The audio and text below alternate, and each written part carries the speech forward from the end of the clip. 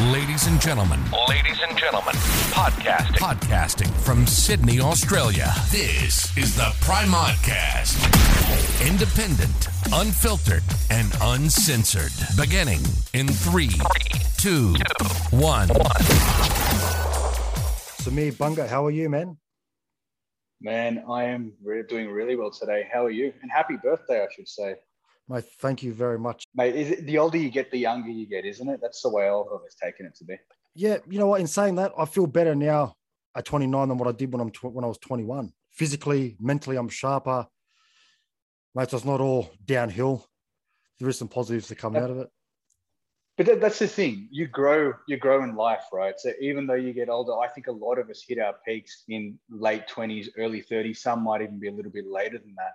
So in one end, you're getting older, but you're also hitting your peak mentally and physically for some of us too. Like I'm probably in better shape now than when I was younger as well. So, mate, I think that's a good thing. So the older you get, the better in that case. Yeah, mate, better and wiser. Yeah, that's the one for most of us, or yes. some of us.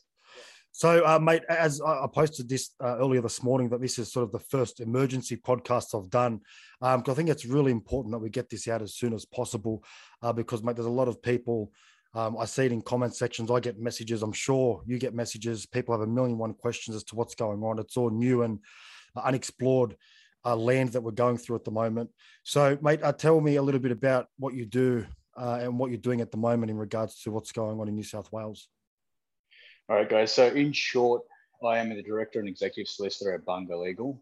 And that's based we've got an office in the city itself, which I actually haven't been to for some time, and an office down in Oran Park, Camden Way, so southwest Sydney. And funnily enough, I actually am not too far from where Chris is right now. We're not too far from each other. But I started off in criminal law. As you get older, you kind of start doing more areas of law, started going into family. These days, discrimination laws become a huge part of what I do.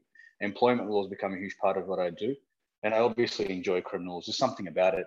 So I've been in courtrooms, whether it's a local, district, Supreme Court, even courts that are higher than that, Court of Criminal Appeal, etc. So I've been to a number of different courts as an advocate myself, or sometimes with counsel, which is a barrister. Probably been around this for about 8 to 9 years, 10 years all up, but as a lawyer, 8 or 9 years. So I'm probably not the oldest lawyer around, or definitely not the oldest lawyer around. But what I find is experience teaches you a lot. And one thing that I can say about criminal lawyers is we are in court a lot. We are in and out of court. A lot of criminal law is purely a court-based system as opposed to paperwork like some other areas, civil litigation, for example. So we learn on our feet, and this is how we progress in our profession. But these days, man, as you can see, the Public Health Act, that's kind of a bit of everything, has a bit of criminal law in it, has a bit of, you could even say civil procedure, administrative law, and even constitutional law these days, because some people are arguing that side as well. So that's how I am, where I am today. Yeah, awesome. Mate, let me make a statement. Solicitors, lawyers, mate, they're all known to dress well, wear suits, but mate, I must say, you take that to the next level. Well, I appreciate that. It's just something about the flair, right? I think if you may as well present well. So I do try and do it. Like I think some dude mentioned all my lives the other day about my tie knot. And I'm like, that's a custom tie knot I came up with myself. So I might not be creative in my writing, might not even be creative in the way I talk, but fuck, that's how I get it together. I do these custom tie knots, and that's what I do.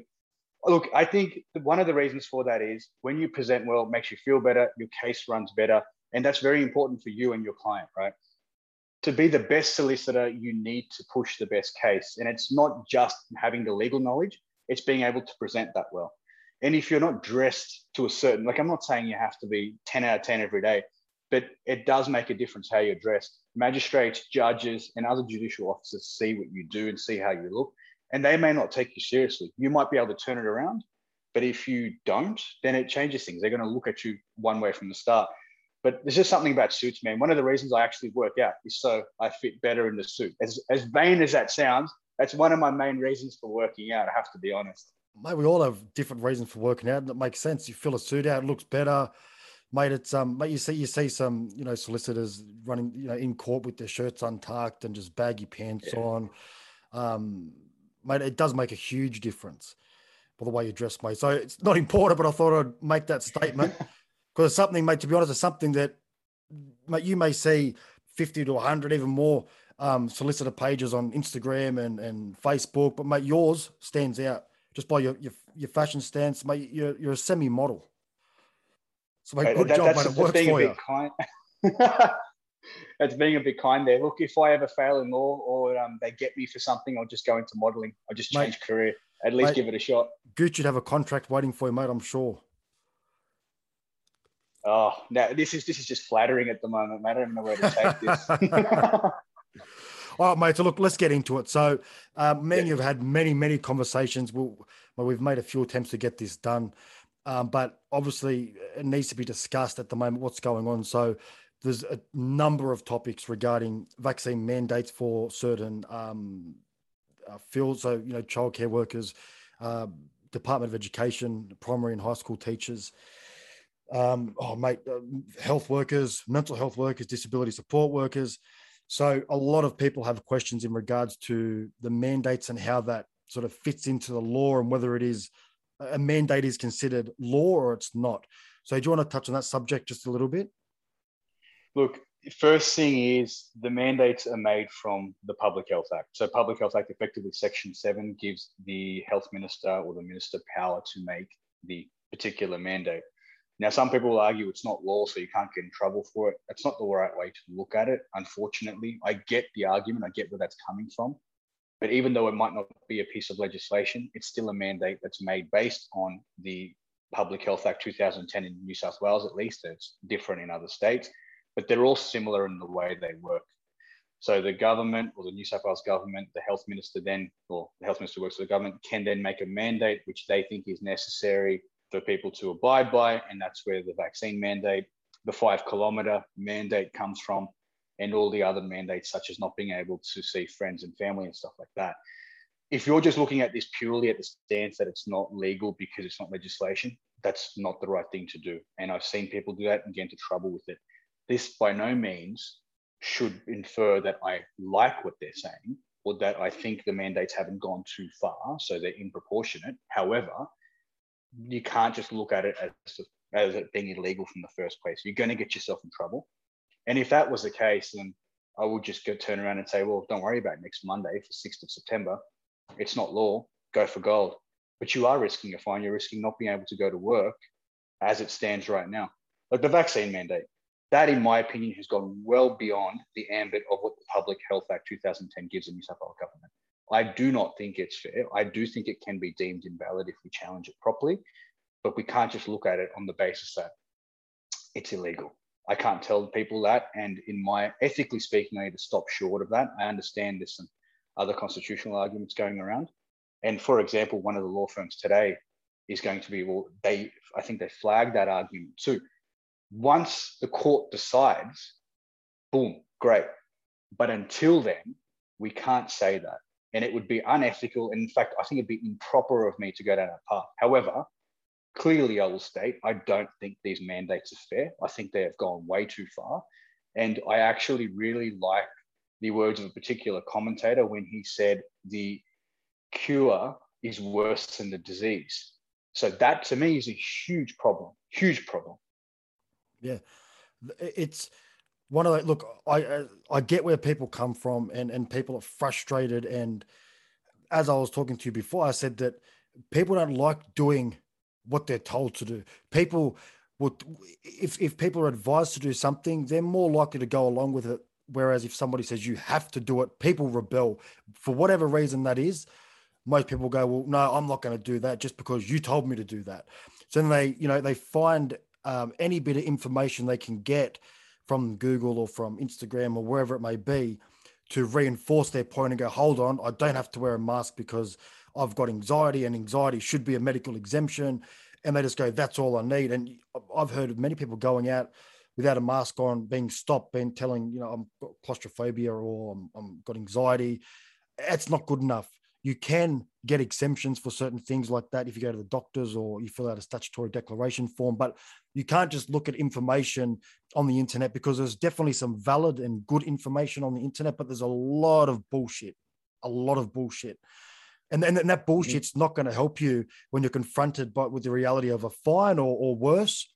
And you say, oh, officer, listen, I saw this on Pete Smith's Instagram page on, the 3rd of August that he said, I don't have to. That's not going to work.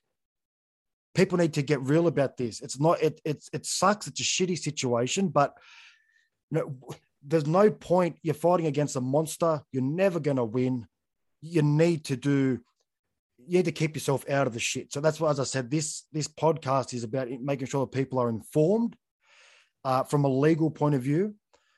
So, they don't get fines, they don't get charged, because at the moment you're seeing a lot of people copping fines, like hundreds of fines a day, every day, people getting charged and end up in front of a magistrate for shit that maybe they thought that they could get away with, but it turns out they couldn't. So it explains that the Public Health Act that's in now, so that overrides previous legislation. Is that right? So so I can't remember what the old piece of legislation was, but there was something similar in place before the Public Health Act was passed in 2009. And funnily enough, this is a point people need to realize. There wasn't much outrage about this when it was passed. This is a few years ago, so what would be 2021, but in 2009, not many people said anything. That's why it's a Public Health Act 2010, when it effectively became valid law at that point, or law. If we had have raised a similar issue back then, maybe it could have been looked into. But now the reason everyone's obviously raising an issue is because it's impacting all of us. Yeah. If you're into 12 LGAs, it's worse, but if you're not, it's still pretty bad. You can't see your family, apparently. You can't do this, you can't do that. As you said, you have to wear a mask everywhere. So that is a huge impact on our life. And what did they say? The justification is there's a pandemic has been declared by the World Health Organization, and that's flowed down to Australia and other countries. So hence we need to do this for everyone's well-being. Now, that's a whole different topic to go down, but that's how they're using the Public Health Act and saying that's why we're now giving these mandates under Section 7, because of what's happening in the world, and we need to protect everyone. And man, it's a bit of a farce, but you're spot on, right? That is a legislation they're using. Unfortunately, we have not tested that against the Biosecurity Act Commonwealth. I believe that's actually one of the arguments that the AFL Solicitors is currently running right now. And they're also running the Section 5123 argument, I think it is, in terms of the vaccine. 5123A. So that's fine, and that will be challenged. And if they succeed, then that's brilliant. The problem is I actually don't think they'll succeed against the Biosecurity Act, but I really hope they succeed on Section 5123A and go and saying it's inconsistent with what's happening by constitutional law standards. And that would end the vaccine mandate at least. However, as you spot on said, this hasn't been tested. It hasn't been proven to be invalid or illegal. So for the time being, the government does have the power. It hasn't been stayed, as we call it in law. And as far as I understand, no injunction has been granted. An injunction is if they ask the court to say, look, whilst this hasn't been decided, we need to issue an injunction to stop that mandate whilst we're testing it, which would mean that when they go back next week, until they've actually been heard, no one has to be forced to be vaccinated, or there's no mandatory vaccine mandate at that point. From my understanding, that hasn't been done. There's no injunction. So right now, it is what it is. So I actually tried to correct a point that people were pushing earlier as well, or someone promoted earlier, that if you're in the LGAs of concern, you no longer have to get the vaccine to leave, even if you're an authorized worker. Unfortunately, nothing has changed there, in my opinion. I was scrounging around, reading around to check, and I've looked at the act. I can't see anything that's changed. I'm not sure who put that out, but it's not. I wish it was correct, man. That was correct, and all of us can take a sigh of relief. And the people that are calling me about next Monday can sit back and chill for a little bit longer. But unfortunately, that hasn't changed. So we still need to be very, very careful about what we're doing. And as you said, for example, the mask, get a statutory declaration or speak to your doctor. Please don't tell the copper that the Constitution says this or the Privacy Act says this. You may be right about the Privacy Act, and I'll tell you that. In fact, I think there's a good argument to be made, but it needs to be made. This is why we're saying use NCAP. So let me stop you there, just very quickly. So when you said the Privacy Act in regards to masks in particular, are you referring to the Privacy Act that sort of the medical documentation being provided to the police? Okay. Correct. Because I think it is absolutely ludicrous that we have to pull out our medical certificates and go to the police, here you go. there you go, this is what it is. And at the bare minimum, they can argue you're not actually providing any medical diagnosis, because you can probably say I have an illness or an ailment that impacts me or stops me from wearing the mask, right? So that's another way you can phrase it. But I've heard coppers say that's not good enough. Mind you, police, I understand what you do. I get it. I respect police, but they're not medical officers. They're not health officers. They're not doctors. They're not nurses. They shouldn't really be saying that. But yeah, spot on, man, what you just said. And that's where the Privacy Act could become an issue, and I think needs to be tested. However, again, it hasn't been. And I'm actually not sure why people haven't gone to MCAT especially to do that when the powers are in Division 4 to test it. So we need to do something about it. Don't get me wrong, but the problem is it all costs money, man. Litigation's not cheap. Like even the one we want to run isn't cheap. We're looking at something less than what the other lawyers want. So one law firm asked for $1 million. I think AFL's the same. They're asking for a similar amount. It's not cheap. Look, they're not lying to people when they say we need money. They do need money, because these arguments, it takes barristers. I believe they have 2 barristers and 2 readers, or maybe there's 4 barristers on there. They need to be paid for their time. The law firm's obviously charging too.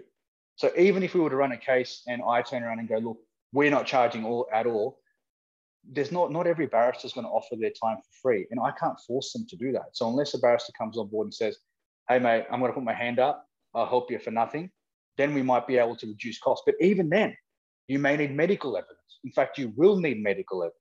So you have to pay that medical expert as well.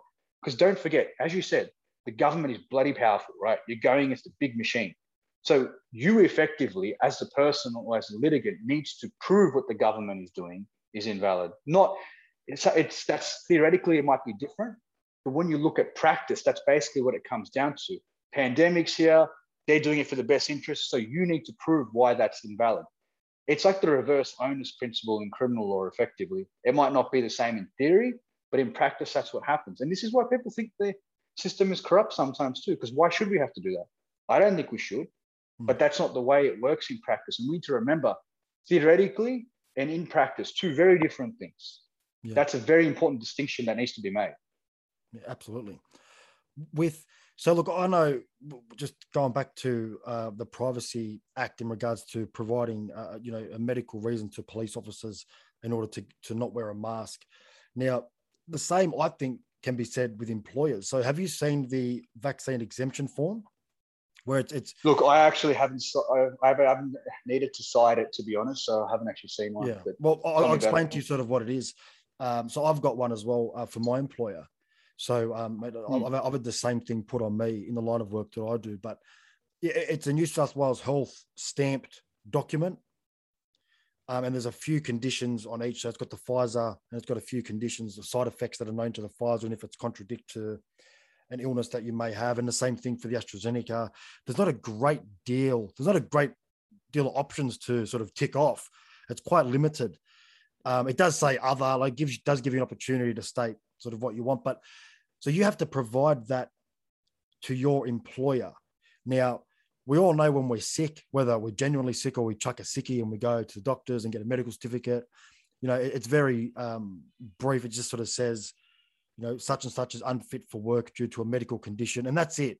So when you give that to your employer, it's not an invasion of privacy. They have no idea whether you've got a broken thumb, or you've got gastro. They don't know what's wrong with you. They just know something's wrong and you're unfit for work, right? So that's fine. But when you've got to give your employer, who isn't a doctor and probably has no idea what condition you've ticked off, it has no idea what it means or what it does, and it's quite invasive to an individual. I know I wouldn't like to share that information. If I had a condition, I wouldn't like to share that information with my manager. It's quite uncomfortable and it sort of puts you in a weird spot. But same thing applies. I really believe that's an invasion of privacy on the individual's health. It should always be kept confidential. Now, obviously, with somebody who's contracted this virus, then I do believe ethically it's the right thing to do. To inform people around you that, hey, I've got the condition. That's very different though, because that's a contagious disease that can impact other people. But if you can't get a vaccine because you've got myocarditis, for example, that shouldn't have to be disclosed to your employer. Spot on. I 100% agree with you. So I totally agree with what you're saying. Does that tie in? So does a privacy law does that apply to that situation as well, or does that change under workplace laws, or how does that work in terms of? So look, all these acts can kind of work concurrently in certain situations, right? And they intertwine in little bits. Arguably, I am going to still say that I don't think that it shouldn't be provided anyway. But the problem is, as you said, generally you do need to provide a medical certificate if you're sick for work and you can't come to work. They want to have some kind of proof. In this case, what they're saying is it's got to be a reasonable direction. Or even them under the Fair Work Act, they have to be reasonable in what they do. So they're allowed to request certain bits of information. So what they're saying is it's reasonable for us to know why you can't take the vaccine, which I think is wrong, but that's what they're basically saying in a nutshell. And the government is basically saying, yeah, that's fine. It's reasonable for you to ask for it. And that's why they've got this form with their stamp on it. They're saying you have to give this information. This would not have happened before. This wouldn't have happened with the flu shot, I don't think either. But when it comes to this, it's all of a sudden different. And again, the justification is going to be the same. Pandemic, everyone's in danger. This is for the greater good. You need to do it. Again, a mandate that needs to be tested. Powers that need to be tested, but that's individual in itself because there's a number of powers or mandates that are effectively, or directions, I should say, that are crap and in my opinion are not right and could be for. But that's what you're saying is a spot on issue, but that's how they will justify it by saying this is what the problem is. Because we're in a pandemic right now, that allows us to ask for this. And when the government has mandated that you need to have the vaccine, say, for example, if you're a healthcare worker, then it's very difficult for you to turn around and say, well, no, this is against my rights under the Privacy Act or even under the Fair Work Act, because the employer can claim it's legitimate as it's a government direction, right? So that's how they get away with it. So at that point, it's not the employer's fault. It's a government's fault, because if they've said it, you need to argue with the government who's saying that we can ask for this, not us. Yeah, good luck. So that's how they get away with it. They pass the buck, and that's how they get away with it, because they're not going to go, mate, not us. Speak to them. It's not our fault. But so that's the way people have to look at it. So, in terms of liability, so just say, you go and get the vaccine. Your employer's giving you the option of either A, get the vaccine, or B, you have no job. Most of us, I'd say a large percentage of us, are in a position where we need to work. We can't afford to have an extended period of time off work. So and I know personally a lot of people who have been opposed to it. I know people, grown men, that are scared of it, and rightfully so. It's very unknown, and there's a lot of issues. We can't dispute that. It's out there. The information's there. There's a lot of issues associated with it, and they're being forced now. Yes, they didn't get pinned down and have it shoved into their deltoid, but besides that, they've been told, listen, you don't have to get it, but if you don't get it, you can't feed your family. Really, it's up to you. Now, as a provider, you need to do those things to look after your family. So there's that issue that a lot of people who wouldn't have got it are being forced to get it by really coercion, manipulation of the situation. And they're sort of moved from industry to industry. So first it was healthcare workers, then it was disability and mental health support workers. Then now it was primary school teachers. Now it's early childhood teachers. So they're moving industry by industry. They're all of those are large sectors. Like there's a lot of people employed in those areas. So their vaccine numbers that they are providing daily, 100,000+ every day, mate, that's believable, because there's a lot of people that are doing it for their employment. And I think that's from what I see, a lot of people's issues stem from that, the vaccine mandates for employment. Now, I know we've also got the issue of traveling in a state. You can't go to Queensland as an essential worker unless you've had, I think in Queensland, it's your first dose. And I believe in Western Australia, it's both doses. I think you're right, yeah. So there's that issue. There's just a lot of uncertainty. And then you try and look forward. Obviously, we can see what's happening in terms of moving forward, because we can see it overseas. Because the UK, the US, Israel, UAE, all these countries are more advanced in terms of vaccination rates. They've been living with it longer. We can see what's happening there, and we're not special down here. Australia's just a special country. It's great, it's terrific, but we're no different to any other country. So we can use that to predict what's going to happen. So when they're saying that from September the 13th, we can all go to picnics with our families at parks and whatnot if you've had both your jabs. But we know that having both doses does not protect you. It may protect you initially, but the evidence is showing that it wears off. And now in Israel, you're not considered fully vaccinated until you have your third dose. So what's going to happen? Are they going to grant these freedoms? And I don't like using the word freedoms because, if you have freedom, you can't have it taken away and given it back to you at will. Freedom's freedom. But, in their words, to get our freedoms back on September 13th, we've got to do that. What's going to happen in 3 months from then when they go, oh, shit, it's not working anymore. People are getting sick. People are going back into hospital systems again. Are they going to put us back in lockdown again? Are they going to mandate a third dose for every person who's had the vaccine? Which is exactly why we need to fight it and fight it hard. 100%, right? Look, I'm not going to say I know everything about medicine. In fact, I'm definitely not a doctor here, No. not a nurse, nothing like that. I'm a solicitor, but a lot of my friends are, and a lot of people I'm in contact with are. And we'll go into APRA shortly because I think that's a very important point in how they crack down on medical health practitioners who don't say what they want them to say, which is also ludicrous in itself too. But that's right, you're spot on. They can do that. So they might open up now when we hit 70, 80%, just hypothetically, we do that in New South Wales. Then they find out, oh no, do you need a booster shot now or a third shot now? Sorry guys, new mandate, you need the third shot by this date. Otherwise, you can't leave your homes anymore. Very possible right now. There's nothing stopping them right now, except us taking this to court and fighting that and saying, what you are doing is not valid power under the Public Health Act or under the Constitution, if you want to run that argument, and there's a couple of others. But we need to take action, and this is why it's important. The slippery slope argument is not one that I like running, but it's a fact. There is some factual basis to that. Yeah. Once they started with one mandate, then went to the next one, then the next one. Masks weren't mandatory in New South Wales for a long time. Then they did become mandatory. There's arguments behind why it did, but they did. And then now it's mandatory outdoors as well, not even just indoors, outdoors. Like, come on, people. A mask outdoors is ridiculous in my opinion. Again, I'm not saying this is a medical professional, but I don't think I've spoken to one so far that says we should do it. Oh, sorry. One did say, look, if you're in a line at the coffee shop maybe and there's a bunch of people around, but not if you're at the park, not if I'm walking down the street with people who are like sparse. We're in Australia. We're not in India, for example, where it's dense. And I might understand potentially a little bit more. But this is the kind of stuff. And they gradually hit at what you have. Instead of freedom, let's call it liberty. They gradually hit at your liberties. And then we keep going down that track. And this is how we have the vaccine mandate. That's how we get to that. This is like that right far argument that's right down the other end.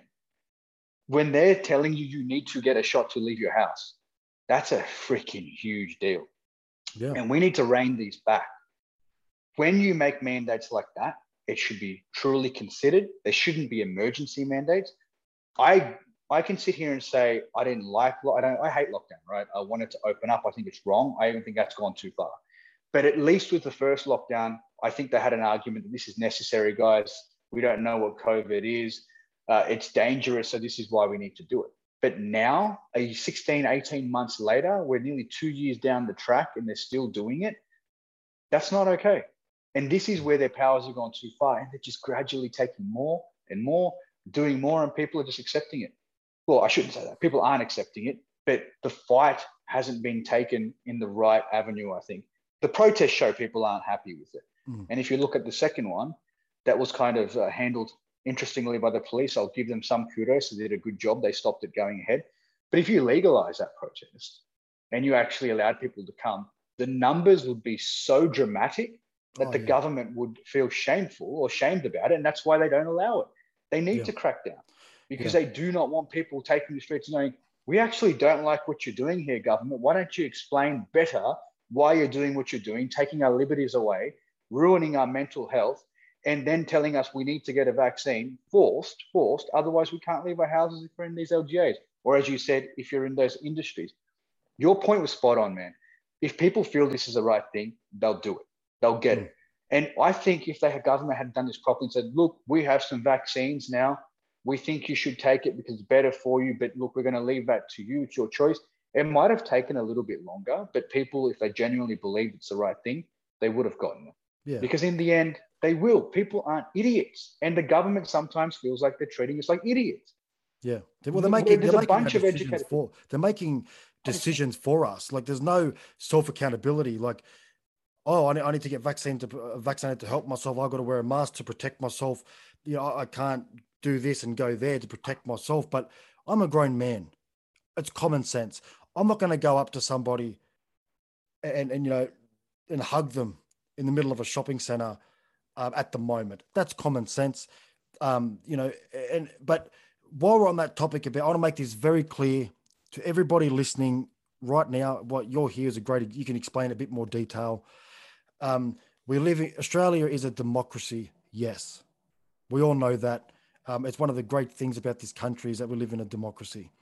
Now, these protests, whether or not you agree or disagree with it, people need to stop. If you organize a protest or you incite a protest, you are going to get fucked. It's as simple as that. You've seen it. There's a few people now that have been, charged with incitement, and it's very important. Now, I'm not on here saying that in any democracy, I believe protesting is a right in any democracy, but we are living in different times. There's a public health act in place. It's not a typical situation. So people need to stop, because these people are going to get charged. They're going to get criminal records. Some of them are going to go to jail. Stop doing it. Well, one gentleman already has been sentenced to a term of imprisonment. So that's already happened. And look, I can confirm this for people. I know of people who have been charged, who are still getting charged from the first protest. Police are going through data that they've got.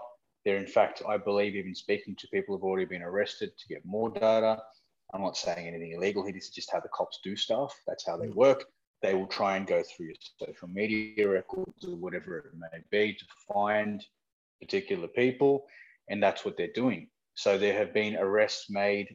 I think there was one made last week, actually. It just hasn't necessarily hit the public yet. But there have been arrests made for people who were at the protest. There's been people charged with assaulting the police at the protest and a lot more. So don't think they've stopped. They're going about this, and the statute of limitations isn't going to stop it either. They can charge you in a couple of months if they want to. So look, you got to be safe about this. And Chris, you're right on that point, man. They're definitely coming hard. And I can tell you, I don't know the last time that I've seen a stronger movement by the police or by the prosecution in order to get people or bring people down when it comes to this type of stuff. It's really strong. I mean, even when it comes to pedophilia and child sex rings, I don't think they've put this much resource into that or the same amount of money into that. I'd love to see this money go into that, to be honest with you, but that's not what's happening. They're obviously putting a lot into this, and it's dangerous. It is dangerous. I think we need to not defund the police, never. We need to educate, and we need to make sure the police are doing the right thing as well, because as they say themselves, they're here to serve us. I have a lot of respect for the police force. I genuinely do. There's good cops, there's bad cops. Lawyers are the same. There's good lawyers, there's bad lawyers. It's every other profession.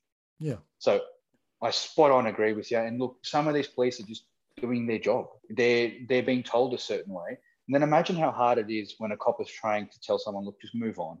We get it. And I've seen coppers do this too. Just move on. And then the person rails out the constitutional rights that they have and how they can't touch them and all this stuff. And then I think, you know what? That officer just told you to move on. I get your point.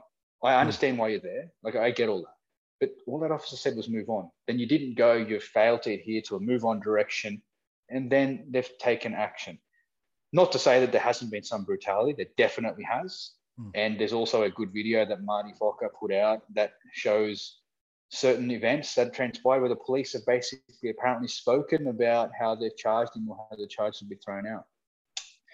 A lot of the charges are getting thrown out because the evidence isn't strong enough. Remember, in a criminal prosecution, the prosecutor they bear the onus of proving beyond reasonable doubt that you're guilty. Let me give you the mask example.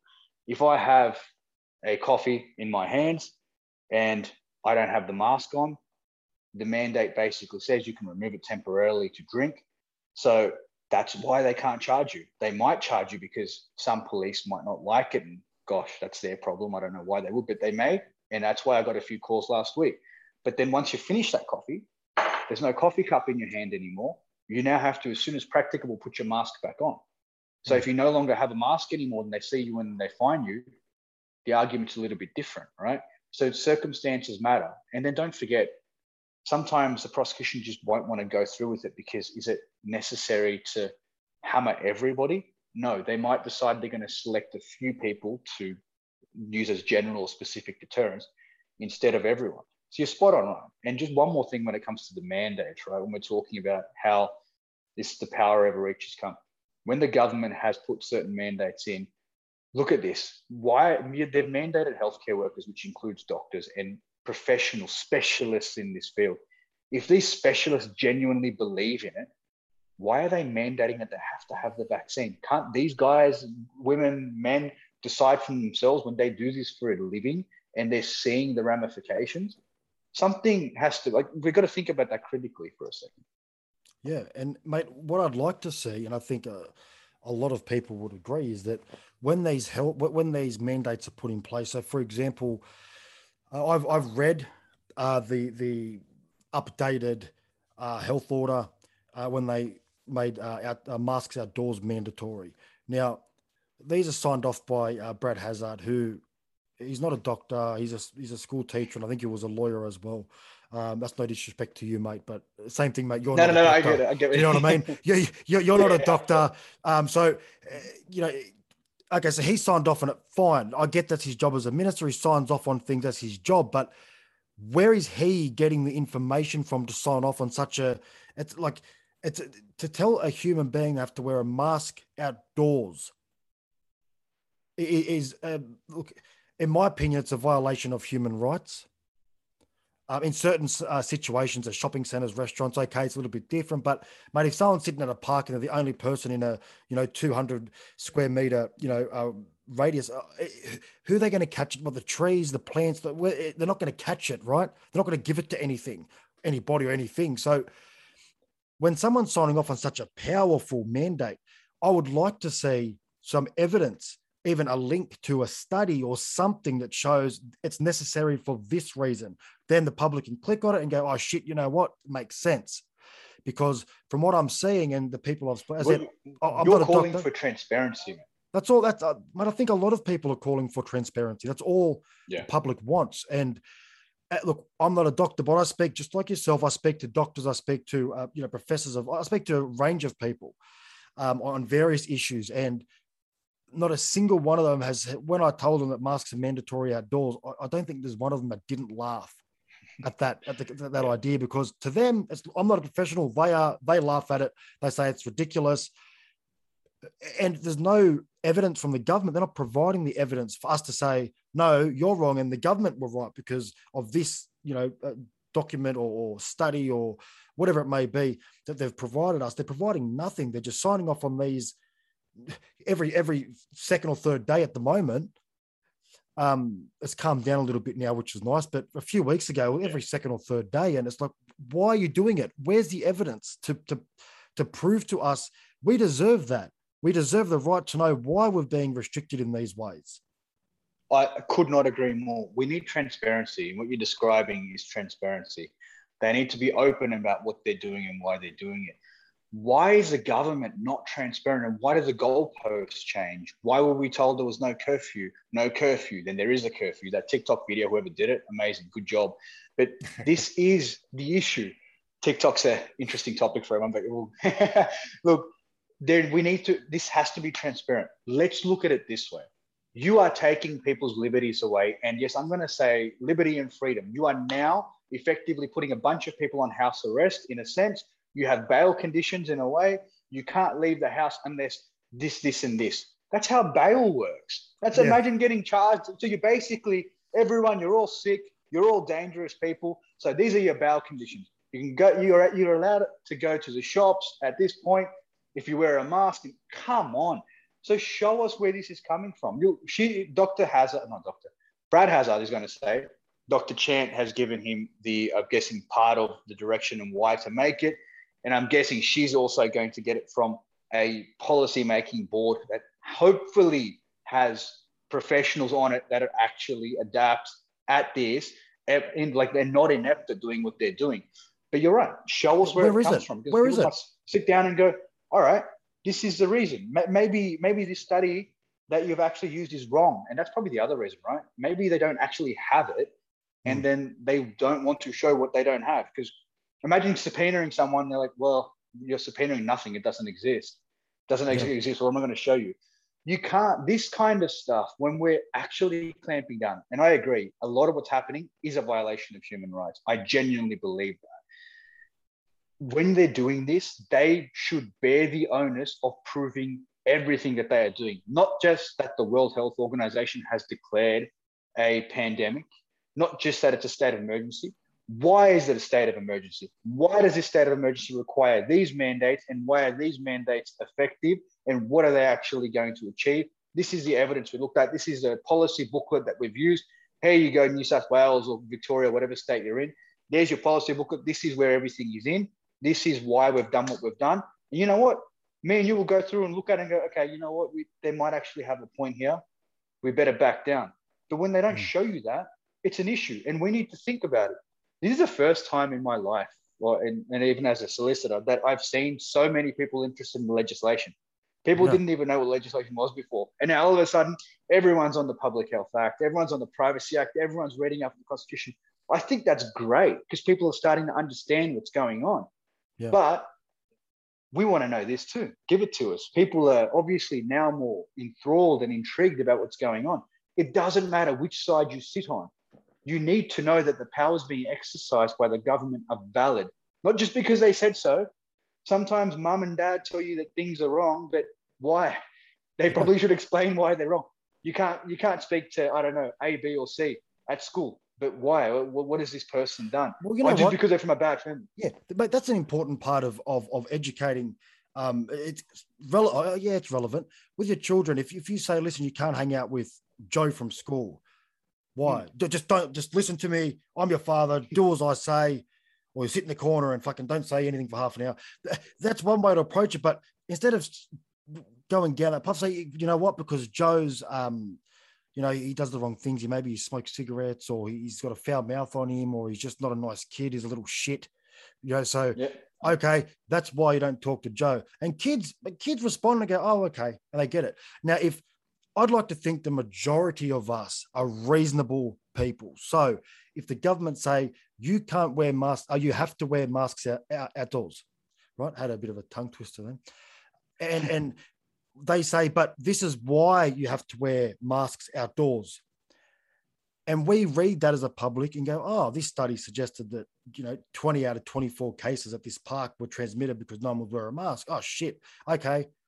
People are going to understand and go, yeah, it makes sense. And most people are reasonable and they'll go along with it. But when we're being told we act on the best health advice from the best doctors, and they say this is the right thing to do, so we're signing off a mandatory mask outdoors, it's the best health advice. Where the fuck is the health advice? Where is it? Where is it? Are they getting it from? Is it on a cave wall somewhere? Where is it? Is it?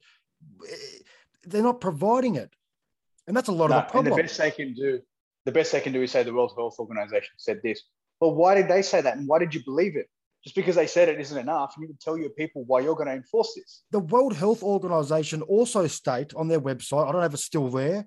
Everyone can jump on and take a look, but this was in July, so about 6 weeks ago, maybe. They stated that in regards to PCR tests are to be used if somebody is a suspected case or has symptoms or has been in close contact with somebody who is a positive case. They do not recommend testing people that have no symptoms, have no reason, or haven't come close to anybody with the virus. So people like you and I, who are obviously quite healthy at the moment, we're not coughing, we're not sick, we haven't been around anybody who's got the virus. Why are we getting tested? Why are they saying you need to get tested every third day if you live in this LGA? If we're not sick and we haven't been around people that are sick, all it's going to do is cost money and generate false positives. That's it.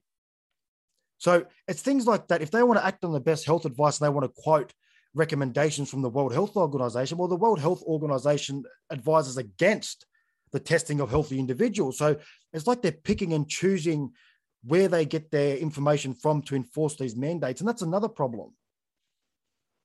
That's a good point. It's at that point, they want to use what they want to use, and the rest of it's like, oh, no, they just pretend that doesn't exist. And look, arguably, it's to kind of scare people, right? The mask scares people. So when everyone's wearing a mask everywhere, you basically automatically think that person must be sick if they're wearing one. When we didn't have the mandatory mask mandate, and I'm talking about during the peak of COVID, everyone's freaked out about it. People weren't wearing masks. I had maybe, well, I don't know, this is going to be a very small percentage, maybe a couple of percent, 5% of people might have been wearing a mask at that point. But still, so why did they mandate it? Because people weren't doing it, because people actually didn't feel it was necessary. And one can always argue or at least point down the direction that, hey, maybe they're just trying to get people scared and go, this is a serious thing. You need to take this more seriously and you need to wear a mask. And everyone needs to remember that this is a pandemic still. And that's not the right reason for doing it. Do it because it works, or do it because you're actually protecting people. Look, I'm sure there'll be people on the other side saying that's why they do it. But as you said, man, I don't think I'm seeing any evidence that backs that. And it needs to, in my opinion, be evidence beyond a reasonable doubt. Because wearing masks, from what I understand of the medical professionals I speak to, could cause other respiratory conditions and issues later on, especially when you're wearing it for a bloody long time. And you're working, if you're working in a shopping center, like I go to one of my mates' cafes, he has to wear it all day. So is that healthy for him to wear a mask that covers his breathing all day? Because someone's got to tell me tell me, is it wrong? Is it right? Like, is it not going to have issues for him in the future? It's a blanket rule. So they're putting everything, they're blanketing everything in the same category. So for example, I spent a little bit of time, not personally, but as a support person, you know, the situation, I won't go into it on here, but while I was in and out of the hospital visiting and whatnot, and I spoke to quite a few nurses there and doctors, and they've got to wear it obviously for most of their shifts are, I think, 12 hours or roundabout. They're long periods of time, mate. Nearly every single one of them I spoke to, it was just a general question, or how do you go wearing it? Because I don't know what they've got there, but I had to borrow one of their masks one day because my one was all sweaty and stunk. I'm like, fuck, so I didn't want to wear it. Yeah, so I got one of their ones, and fuck, I'm telling you, think these ones, the surgical masks are bad. But you want to wear what they wear in the hospitals. It's like a double layer. It's got like one there and one go. It's brutal. I said, how do you do it? And they're like, every day we have headaches. We have we have problems with our sinuses. We get sore eyes. We have trouble swallowing. Like, it's bad. Now, if everyone to enter certain parts of the hospital, well, yeah, everybody has to get a test to prove whether they're positive or negative. The people that these nurses are seeing haven't got the virus. They've been tested and come back negative. Otherwise, they'd be in an isolation, COVID isolation. So they haven't even got COVID. So why are these nurses, and the nurses get tested daily, from my understanding. So why are they wearing a mask inside a hospital when there's no one in that particular ward that has the virus? You can't blanket rule these things. It doesn't work. No, I could not agree with you more. Look, I actually hadn't heard those stories directly. I haven't asked that question, but it's a bloody good question. How do they do it? And the fact that they're having reactions from it, adverse reaction if you're getting a headache from wearing a mask all day. Come on, guys. We need to investigate that a bit more. Are we doing the right thing to our own medical professionals who are there on the front line trying to help us? I don't think so. This is going to bring up an important point for me, and I think people need to know. APRA is the organization or the body that basically regulates doctors, nurses, and some other psychologists, etc. as well. APRA has a lot of power. They can investigate doctors or any other practitioner without actually telling them they're being investigated. Does that include nurses, midwives, or is it just doctors? No, nurses and midwives as well. I actually have a nurse who reached out to me the other day who was investigated by APRA as well because of something she posted on social media. So interesting how her personal life, these are doctors' personal lives. You post something on social media, someone complains about you, whether it's another doctor or whether it's a patient or someone that just sees it, doesn't like it. And then APRA comes at you. What are you doing? APRA has a strict policy effectively stating or inferring that you can't publish anything that's not supporting the vaccine, for example, or lockdowns or the way they work. So when these people come out, doesn't matter which medical profession they're in or which type of worker they are brave people. And I really want people to understand how APRA works, the legislation, the policies, and how they can come down on people. And these doctors want to speak out. A lot of them do. There are doctors that are scared to give an exemption because they're like, if we don't do this right, we're going to get investigated. How is that okay? It makes absolutely zero sense. And this is happening in our world right now. Let me take it back. It's happening in our state and country. So we're saying to people, you should be able to speak, at least have a voice. You don't like the Labor Party, say that. You don't like the Liberal Party, say that. Right now, you don't like the vaccine, and you're as good as you need to be shot, basically. Like, what are we doing here? I don't care what position anyone takes. You should be able to speak about it. And when you're in the medical profession and you're effectively issued a gag order, that to me is a disgusting piece of policy that needs to change. And people really need to look into APRA. I encourage everyone, look into APRA. It's dangerous. It's not doing our doctors, our nurses, our midwives, our psychologists any justice. Our psychologists that I speak to are concerned about what lockdown is doing to people and their mental health. Some of us are doing better than others, and we're lucky. Others are not. People's businesses are suffering. We need to look at this situation. And man, I never would have thought in Australia would be in this situation, but we are. And I don't care what's happening. Like, there's stuff happening all over the world. I get it. We have certain things that are good for us and that we've got, I guess, more privileges in some way. But when you can't afford to feed your family, when you can't afford to actually pay your mortgage, that's just as bad as not being able to feed yourself in another country. What's the difference? In fact, it probably hurts you more because you've never been in that situation. And I don't think it's fair when people disparage these people either. And that affects me because I just don't get it. I don't get it. I'm here to support anyone's rights in no matter what country they are in. And I do not like Australians telling our own people that this is not okay, that you shouldn't be complaining or you shouldn't be talking about this. Everyone should be talking about this, whether it's pro or not, that's fine. If you think lockdown's great, fine. That's your prerogative to think that. I don't think lockdown's great. That's my prerogative. And it's the same with you. So we should be allowed to speak about this. If you don't like it, don't listen or tell us we're wrong. That's fine. We'll live with that. But this is our opinion that we're offering. And I think people need to get over that too. Yeah. Now, one issue I will get you to clarify. So the Constitution is a federal document. That's correct?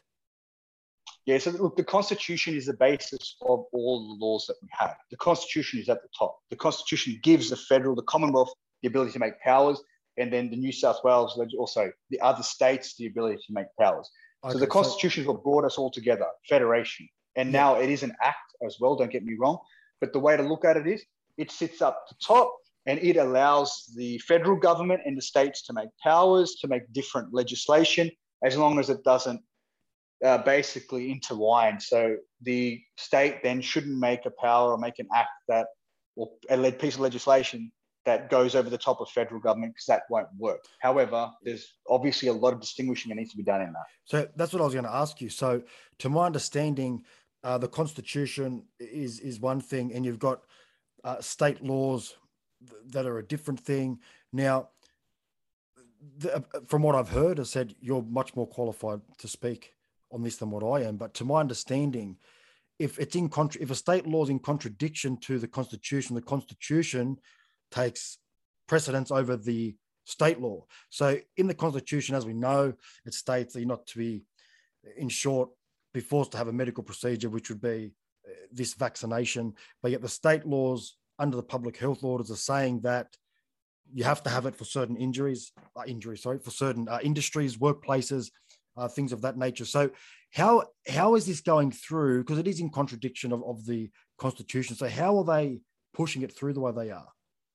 So that's what needs to be proven, though. This goes back to what we were talking about before. It hasn't been proven to be in contradiction with the Act. So the part of the Constitution that people are relying on in saying that is Section 5123A, which is the particular section that people are going to. The case law, basically there's obiter, and obiter means that a dissenting judge or a judge that didn't agree with the other judges effectively said something, and that judge has basically inferred or said that this is not correct, you can't force anyone to undergo this. The cases at the moment are very specific. They're in relation to certain procedures and certain people. They're not on a broad spectrum. This is why it's being tested and needs to be tested. I think there's a genuine argument there to be made, and that needs to be made. But at this point, it hasn't been deemed to be invalid, because right now we cannot sit here and say it's totally inconsistent, or it actually impinges on the Constitution or the federal law, I should say, because I get where that's coming from, but we haven't proven it. And that's what basically AFL lawyers are effectively running court at the moment. And that's what they're trying to do. That's a long argument. So that's in the Supreme Court today. They have a directions hearing next Wednesday. At that directions hearing, they'll basically be told when the real hearing will occur, the witnesses who will be required, stuff like that. That could take a month, maybe a few weeks if we're really lucky. It might even be longer. Don't forget, Supreme Court is going to be very, very unlikely to decide positively on an issue like this of constitution. If they do, I'll be the happiest person who's ever been proven wrong. But they're probably not. And even if they do, the government is going to appeal it to the High Court. So either way, this is going to the High Court at some point. But hopefully if we AFL lawyers succeed, and I say we because we're all in this together, and kudos to them for doing it. And please, look, I wish them all the best because this helps every person all over Australia. However, we have to be aware that the argument is yet to be tested. It's going to run. I hope it's effective. But even if it is, it'll go to the High Court. If it's not, it'll go to the High Court. When's that going to happen? This law is slow. Hopefully we get it expedited based on the urgency and, as you said, the mandate that is in position now, because it impacts a lot of us. But that could take a couple of months still, and that's the issue that we have. So the other thing to be aware of when it comes to inconsistencies it's if you have a piece of legislation that has one part, so one section that is inconsistent, that section is invalid, not the whole act. And this is why I said the Public Health Act, in my opinion, is not invalid. Now, Section 8 of the Biosecurity Act effectively says that it can run in tandem with other states. So people don't forget that, like people forget that part. Like, I'm not making this up. If you read Section 8, it actually says that. I just have to open it up. So Section 8 says, in the Biosecurity Act, concurrent operation of state and territory laws. This act does not exclude or limit the operation of a state or territory law that is capable of operating concurrently with this act. So if it's not, if there is something that actually goes on top of it, yes, invalid. But even that, man, we need to prove it first. We need to go take it to court and say, this is invalid. The court will say, okay, yes, it is, done. And if we can do that here, done, great. But it's taken a while, obviously. And I really want to apologize to the people that had to get the vaccine already because they were going to lose their jobs. As me and Chris discussed this offline before, if you're in that position and you need to feed your family, you need to pay your mortgage, you have to do what you have to do. And my heart goes out to these people because we didn't do this quick enough as lawyers. We didn't get it up enough. And it's only just been filed the other day, 2 days ago, whatever it was. I wish something was done earlier. And quite frankly, I'm a bit gutted that I didn't get on this earlier myself. I was hoping someone did it. There was a number of law firms who put their hand up and it didn't happen. But hopefully we can at least sort it out to the people that haven't had to do it yet. And so they're not forced and coerced into getting a vaccine that they don't want. And to the people that want it, that's fine. We're not telling you not to get it. None of us are. I have family members of friends that are vaccinated. I have family members of friends that are not. I'm not telling either to do either. I don't have that qualification. And if I think I don't want it, just do it. But don't stop other people making a decision for themselves. They're not idiots. I genuinely hope all the best to AFL and even G&B lawyers and the Tooks lawyers. There's a few of them that are trying, right? I want every one of them to succeed. And what we need to understand, people, is there's a number of ways to target this mandate or these particular pieces of legislation. So what we're doing and what we started the other day, I didn't want to put my hat in the ring. People are already short of money. I don't want to say, hey, donate to another person now. But I had a couple of people call me and they were crying. They were saying, look, next Monday this starts. We have to do it. We can't not do it because we can't pay the mortgage. We can't feed our family. One lady in particular, her husband can't work because he's got a disability. So she needs to work. So she's like, look, I have to get the vaccine. So what am I going to tell her? Hold the line. How's she going to feed her family after that? I can't do that ethically. So this is why I started what I did. And this is why I'm looking at NCAT. And I'm open about this. I want to be transparent. There is a power in NCAT under Division 4 to challenge a mandate and to see how a mandate works. So this is what we're doing. The only reason for us doing this is because it's quicker to get it in NCAT. NCAT's a lower jurisdiction. And that's the reason we decided to go there. And if you have a look at the Public Health Act and you look at Division 4, Section 60 to about Section 65, it gives NCAT the ability to review and test the power. And that's what we're hoping gets us across the line. In the short term, in the long term, AFL does their job and wins it, and the whole country's cool. Like, that's a very short way of phrasing it, but that's what we want. If we can stop it for next week and the week after to stop this bloody discrimination that's going on, That's what we want. AFL does their job. And even if they need till the end of the year or till October, they hammer it out, win on the constitutional basis or whatever other arguments they're going to run. And look, then we're all in the clear. Then we can at least take a sigh of relief and go, shit, I didn't have to get that vaccine if I didn't want to. Or my brother or my sister or my mum or my dad or my buddy friend didn't have to do it. I know people who are vaccinated that say, man, look, if you don't want to do it, don't do it. Like to their friends, right? And that's the position we should be in. And I don't want to go into the side of how the vaccine works. I think the doctor should do that. And I think you've already done that with Dr. Peter McCullough anyway, I believe. So I don't need people can listen to that and see how it works. But arguably, if someone's vaccinated and the other person's not, well, you're not really doing any issues or risk. You're not causing any risks to the person that's vaccinated. So why should you discriminate against these people? It doesn't make sense. No, it just doesn't make sense. I think it's the first time, that, in my time here that I've seen anything like this over, like the flu shot's a big one, man. People get a flu shot. When I was a kid, I was raised that if you get the flu, big deal, lay in bed, have some soup, drink some water, you'll feel fine in a few days and get on with it. Don't cry about it. That was sort of what I was taught growing up. Now, obviously a lot more people now get the flu shot, and that's fine. No problem. If people want to get a flu shot, it has nothing to do with me. If I want to get you shouldn't tell people they can, or they should or shouldn't get this vaccine or this treatment. It's got nothing to do with you as an individual, what anybody else does. Nothing. This whole argument of protecting others, do it to protect your fellow Australian, is bullshit. We know that. Kerry Chant yesterday did in fact admit that when the majority of the population is vaccinated, the cases are going to be again amongst the vaccinated. We know that it spreads amongst them. The idea is to give it to vulnerable people, elderly, people with underlying health conditions, to give them the best chance of survival. Then someone like me and you, I like to think we're both young, healthy, fit young men.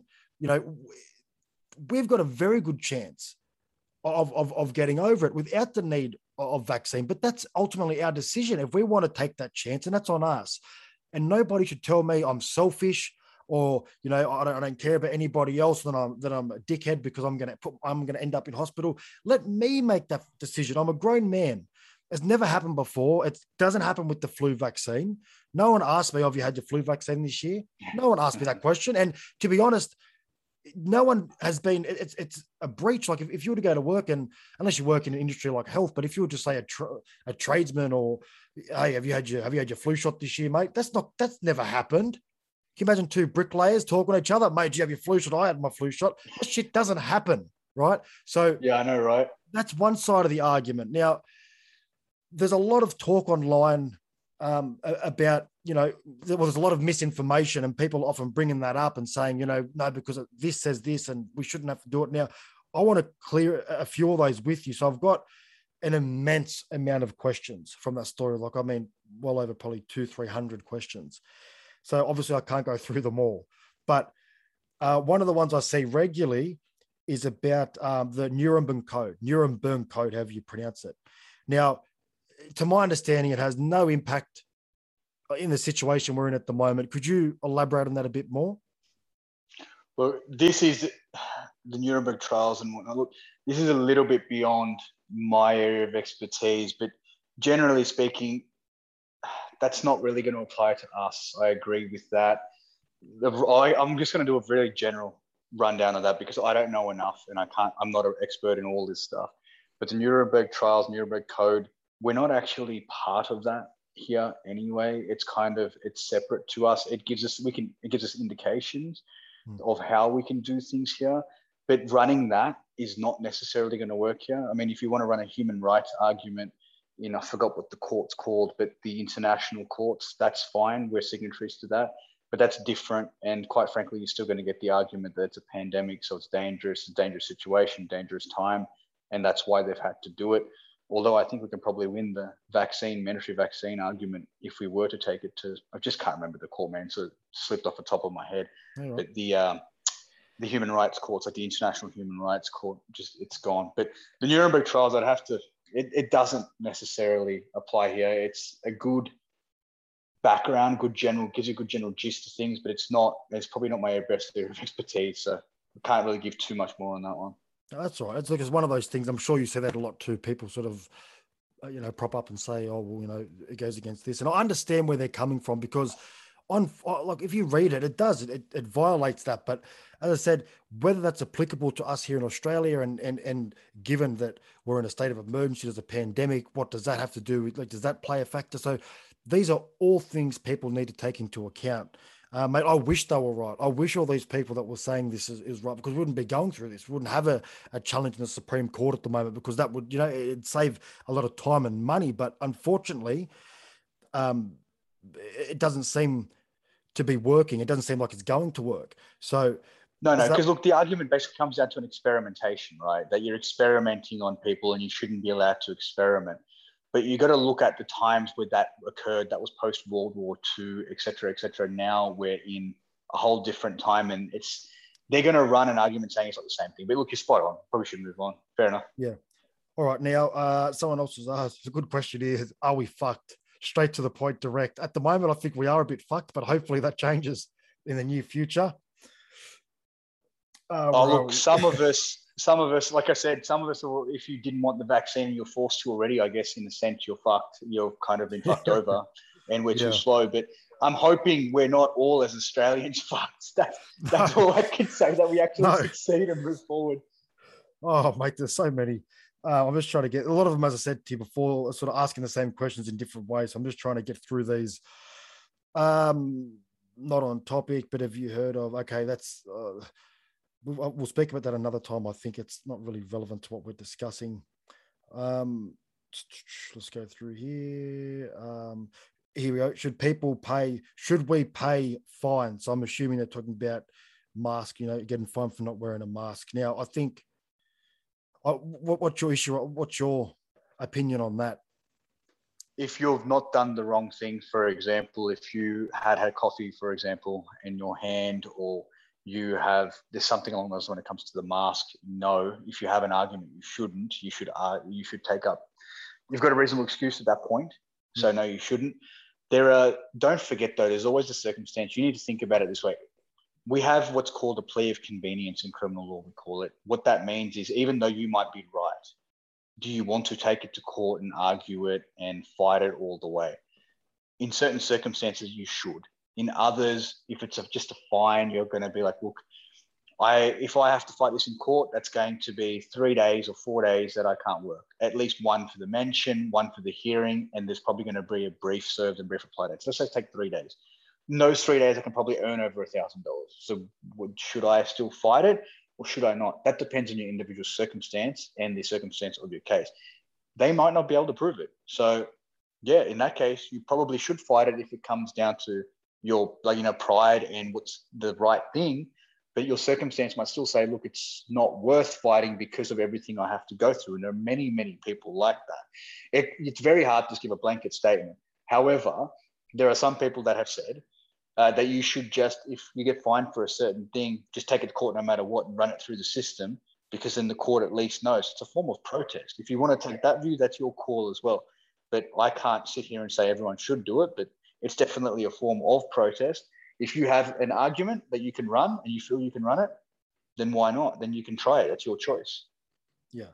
Now, I think, look, again, I hate to talk on it again, but it's very important, man, because the last thing I want to see is people that have good intentions and, they think they're doing the right thing by protesting.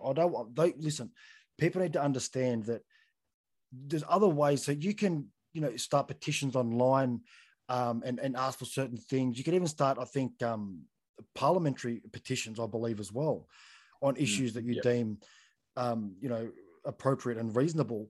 But people need to stop going out on the streets and protesting. I'm really driving this home because many reasons, but the main one is people are getting charged. They're going to get probably criminal records, and that's going to affect them in 5 years' time. It might even affect them immediately with their employment. I'm really trying to get the message across that there is many other things you can do to be sort of proactive in that space. Focusing on mental health is another big one.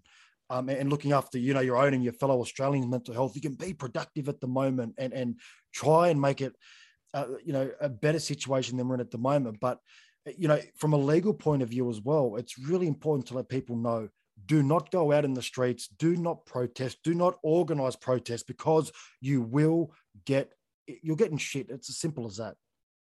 Just so people can understand where you're coming from, someone was just charged in Melbourne a couple of days ago with incitement.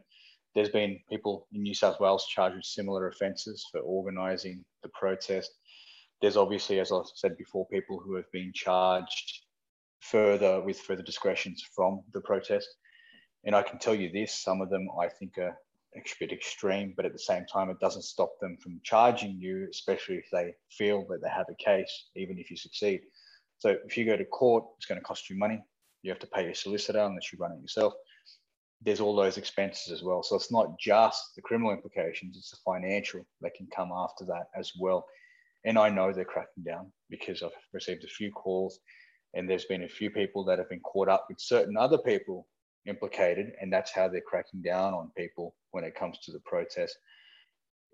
Everyone needs to have a voice, and as Chris is saying, there's a way to have a voice. But if you're just purely looking at that standpoint when it comes to protest, I can tell you spot on. There's people being charged.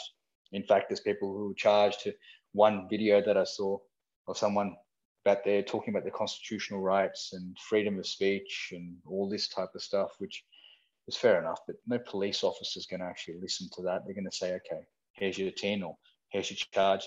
See you in court, run that one in court. So do you really want to put yourself through that before this happens? And this is what I've said. I get people's frustrations. I'm frustrated. And I think we all are, mate. Even, I'm sure the police themselves are frustrated when they get off duty and they go home. They're under the same conditions we are. So I'm sure some of them are probably frustrated as well. I don't think anybody enjoys it unless you're a fucking psychopath who enjoys having control and power, which there may be a few people.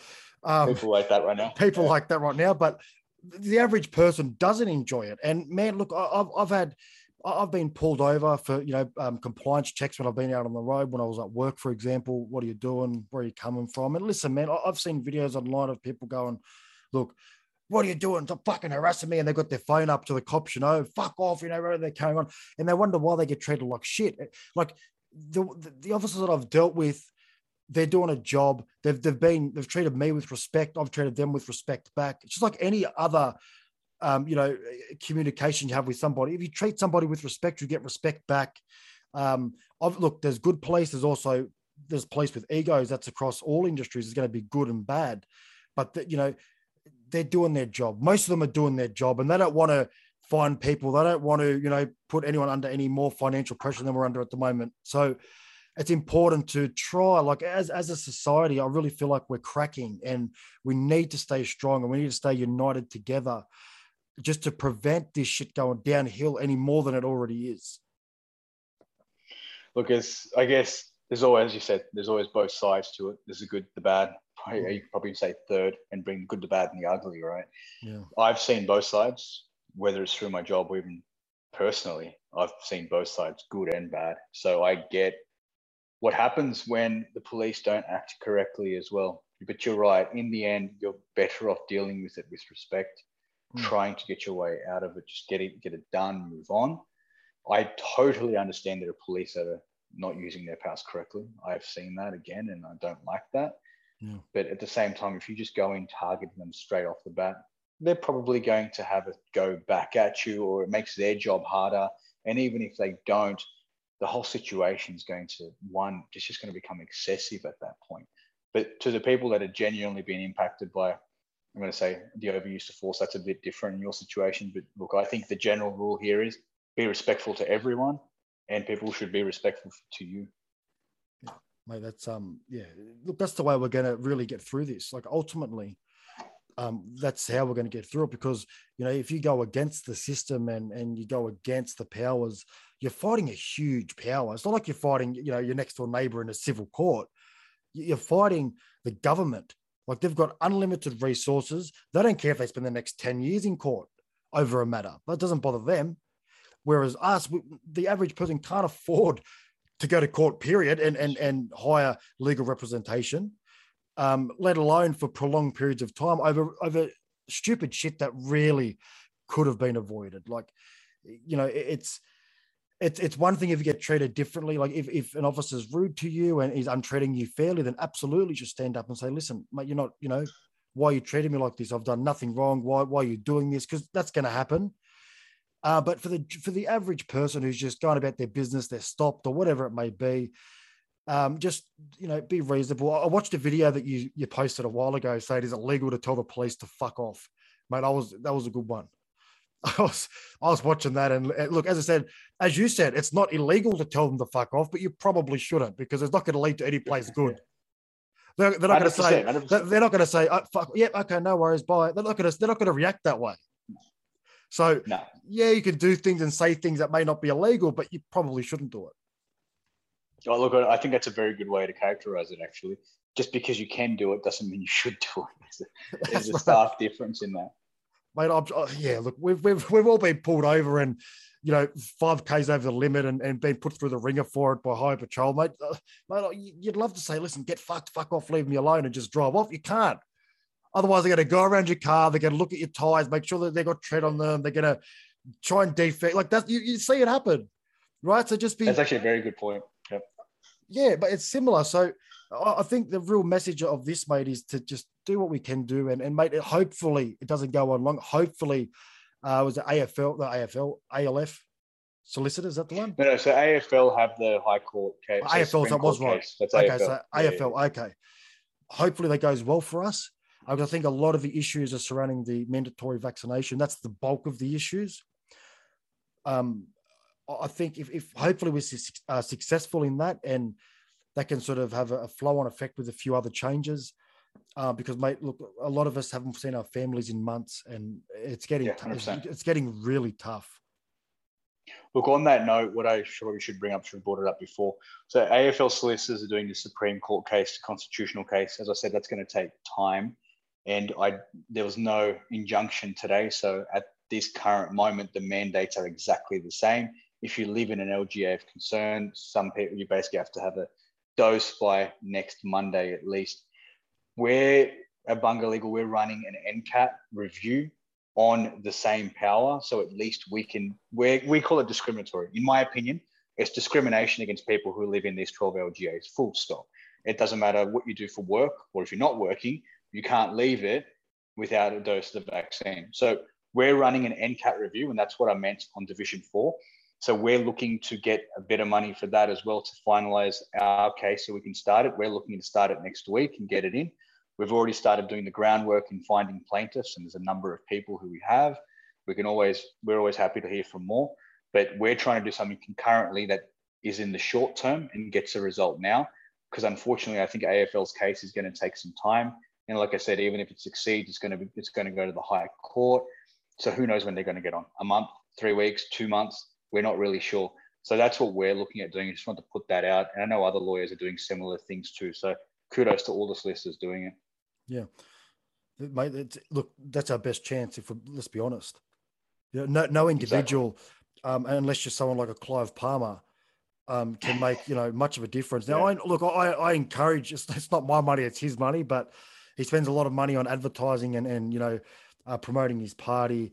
Mate, I encourage anybody like that who really is standing up and advocating for our rights to do what they can, whether it's financially or just putting their voice out there and let their voices be heard. You know, get on your platform, making videos, talking to other people. You know, or if you do have the ability to fund or help, at least, you know, donate to a law firm who is doing something positive about that, mate, it's definitely worthwhile doing. No, I think you're spot on.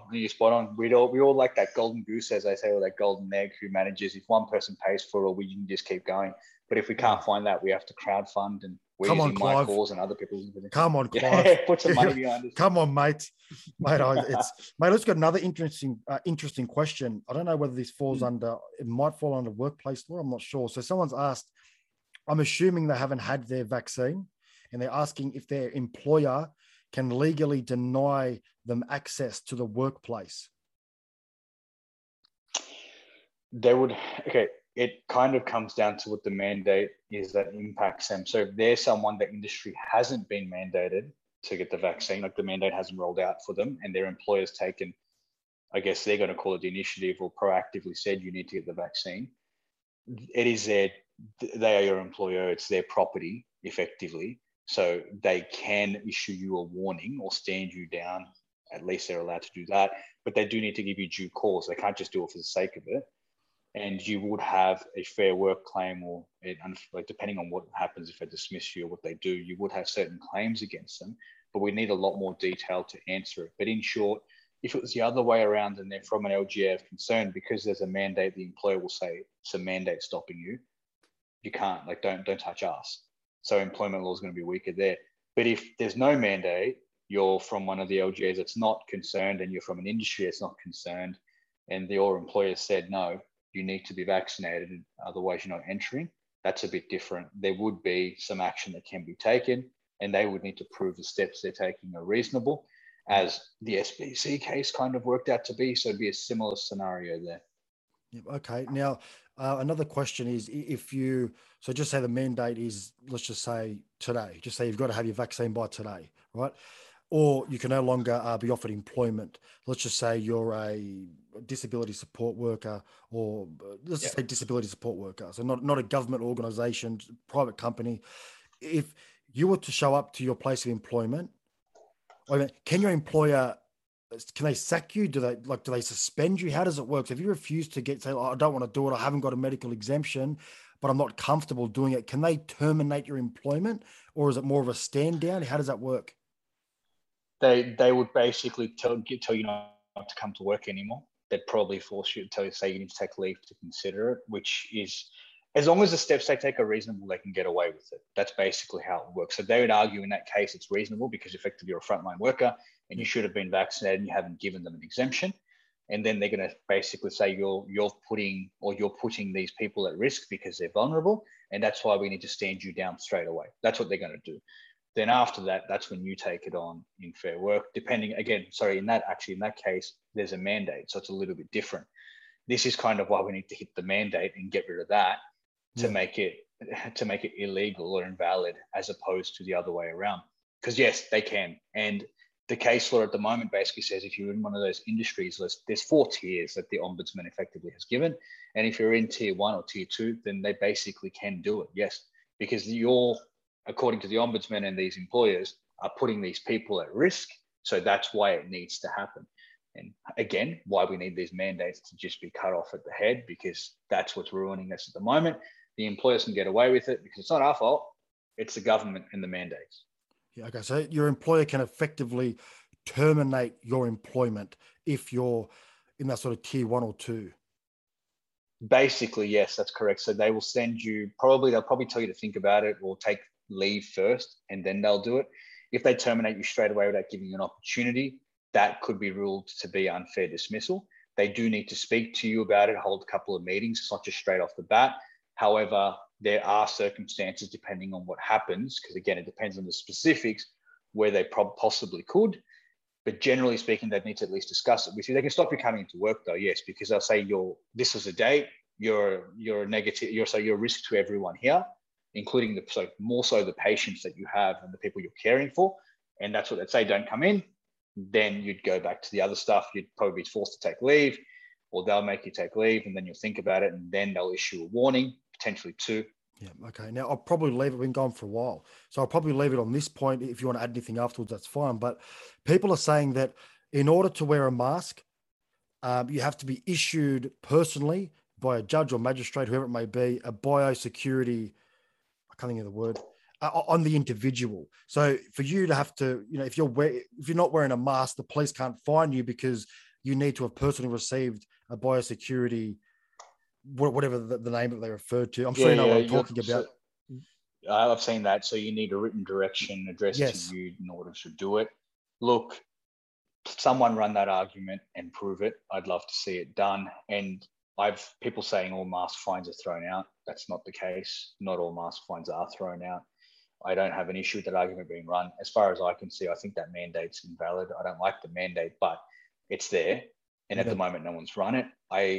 They're going to say a direction's being given to everyone to Section 7. A couple of lawyers have come out and said, and one of the human rights lawyers, he did a very good article on this actually, saying that some of these mandates are illegal because there's no written direction. I think there's merit in the argument. There's definitely merit in the argument, but you'd still need to take that up and you'd need to argue it. So the mandate is still there. It's not going away. And I'm happy for people to do it. But the other issue you have if you don't wear a mask is you get discriminated against. So you're basically being a brave person for not wearing a mask in the first place because no store is going to let you in. And again, I'm not supporting the mask mandate. I hate it, but that's what happens. So forget that. There's that side of it as well. I want someone to run the argument, and I hope someone does. And if someone already has, reach out to me and let me know how it went, or reach out to you and you know how it went. But so far, I don't think it's succeeded. Not that I know of, not in my experience. Yeah, okay. But anything you want to add before we jump off? Look, I'm just going to say the 6th of September is next Monday. It's coming up very, very shortly. People are freaking out. I actually have a lot of emails and phone calls to go through and make today. And that's what I'm going to be doing. If I don't get you to you today, I'm probably going to do some tomorrow and over the weekend. I will be working on the weekend to get some of this stuff done. We're going to continue our NCAT proceeding unless we were hoping that there was some kind of injunction, but there isn't. So people who are impacted from next Monday are worrying. If I haven't got back to you yet, it's just because I've got to go through I've got about 50 or 60 emails and then Instagram messages and calls that I got to make as well. So we're definitely working on it. We're pushing the NCAT side to get a result now. So we do need money for that too. I wasn't pushing it. I was waiting to see what happened with AFL lawyers. But look, we can't keep waiting because unfortunately it's next Monday. So what do you do from next Monday? That's why we're pushing it, and we're going to try. I might be able to say, hold on a few days so we can get the decision, we can get it into NCAT straight away. But we really need to work over this weekend and get it started. So that's where we're pushing people. And hopefully, as you said, man, AFL win, and that's good for every state ever. But I also know there's people in other states who want to do similar things. I'm happy to speak to lawyers in other states as well who want to run a similar thing. And I really, really wish all the best to the lawyers that are running certain cases that are up now, because your success is success for everybody. There shouldn't be any ego in this. It's not about me. It's not about any particular law firm. It's about everyone, because there's discrimination going on. There's coercion going on. In fact, there's probably mass coercion at a big level. Get the vaccine or you're not going to have a job. You can't feed your kids. I'm not okay with that. And I think these are tough times. And for anyone who's doing it tough, look, I really feel for you. And I've taken calls from people who just want to talk as well. Because I'm going to do what I can do. And I'm going to keep trying to do what I can do. And Chris's podcast is just amazing. There's so many people who've reached out to me and said, your podcast is great. They're hearing a voice of a genuine, real person on the ground who sees what's going on, not just someone sitting at the top and talking about shit. Like, we're not talking, it's not a high level commentator. It's someone that's actually come up from the ground. So it's people like you that actually make a difference, man. And look, everyone, if you're doing it tough, we're going to try and get through this. We need to get through this together. There shouldn't be any room for discrimination anywhere. And I just hope we get through this shortly and very, very soon. So that's it for me. Very well said. I couldn't agree more. Samir, thank you very much, brother. It's been great talking to you. You're welcome on any time. You know that. Mate, any questions for Samir? What I'll do is I'll be releasing this episode as a priority. So I'll put some links up to his page. So if you have any questions, I'm sure he's happy to help as much as he can. Obviously, he's a busy guy, but he's also a fair, compassionate individual, which is getting harder and harder to come by. So I'll put some links up as well so people can jump in there and have a chat to you and ask you some questions. But mate, thank you very much. Thanks, mate. Appreciate it. Appreciate the time, and I'll see you again soon.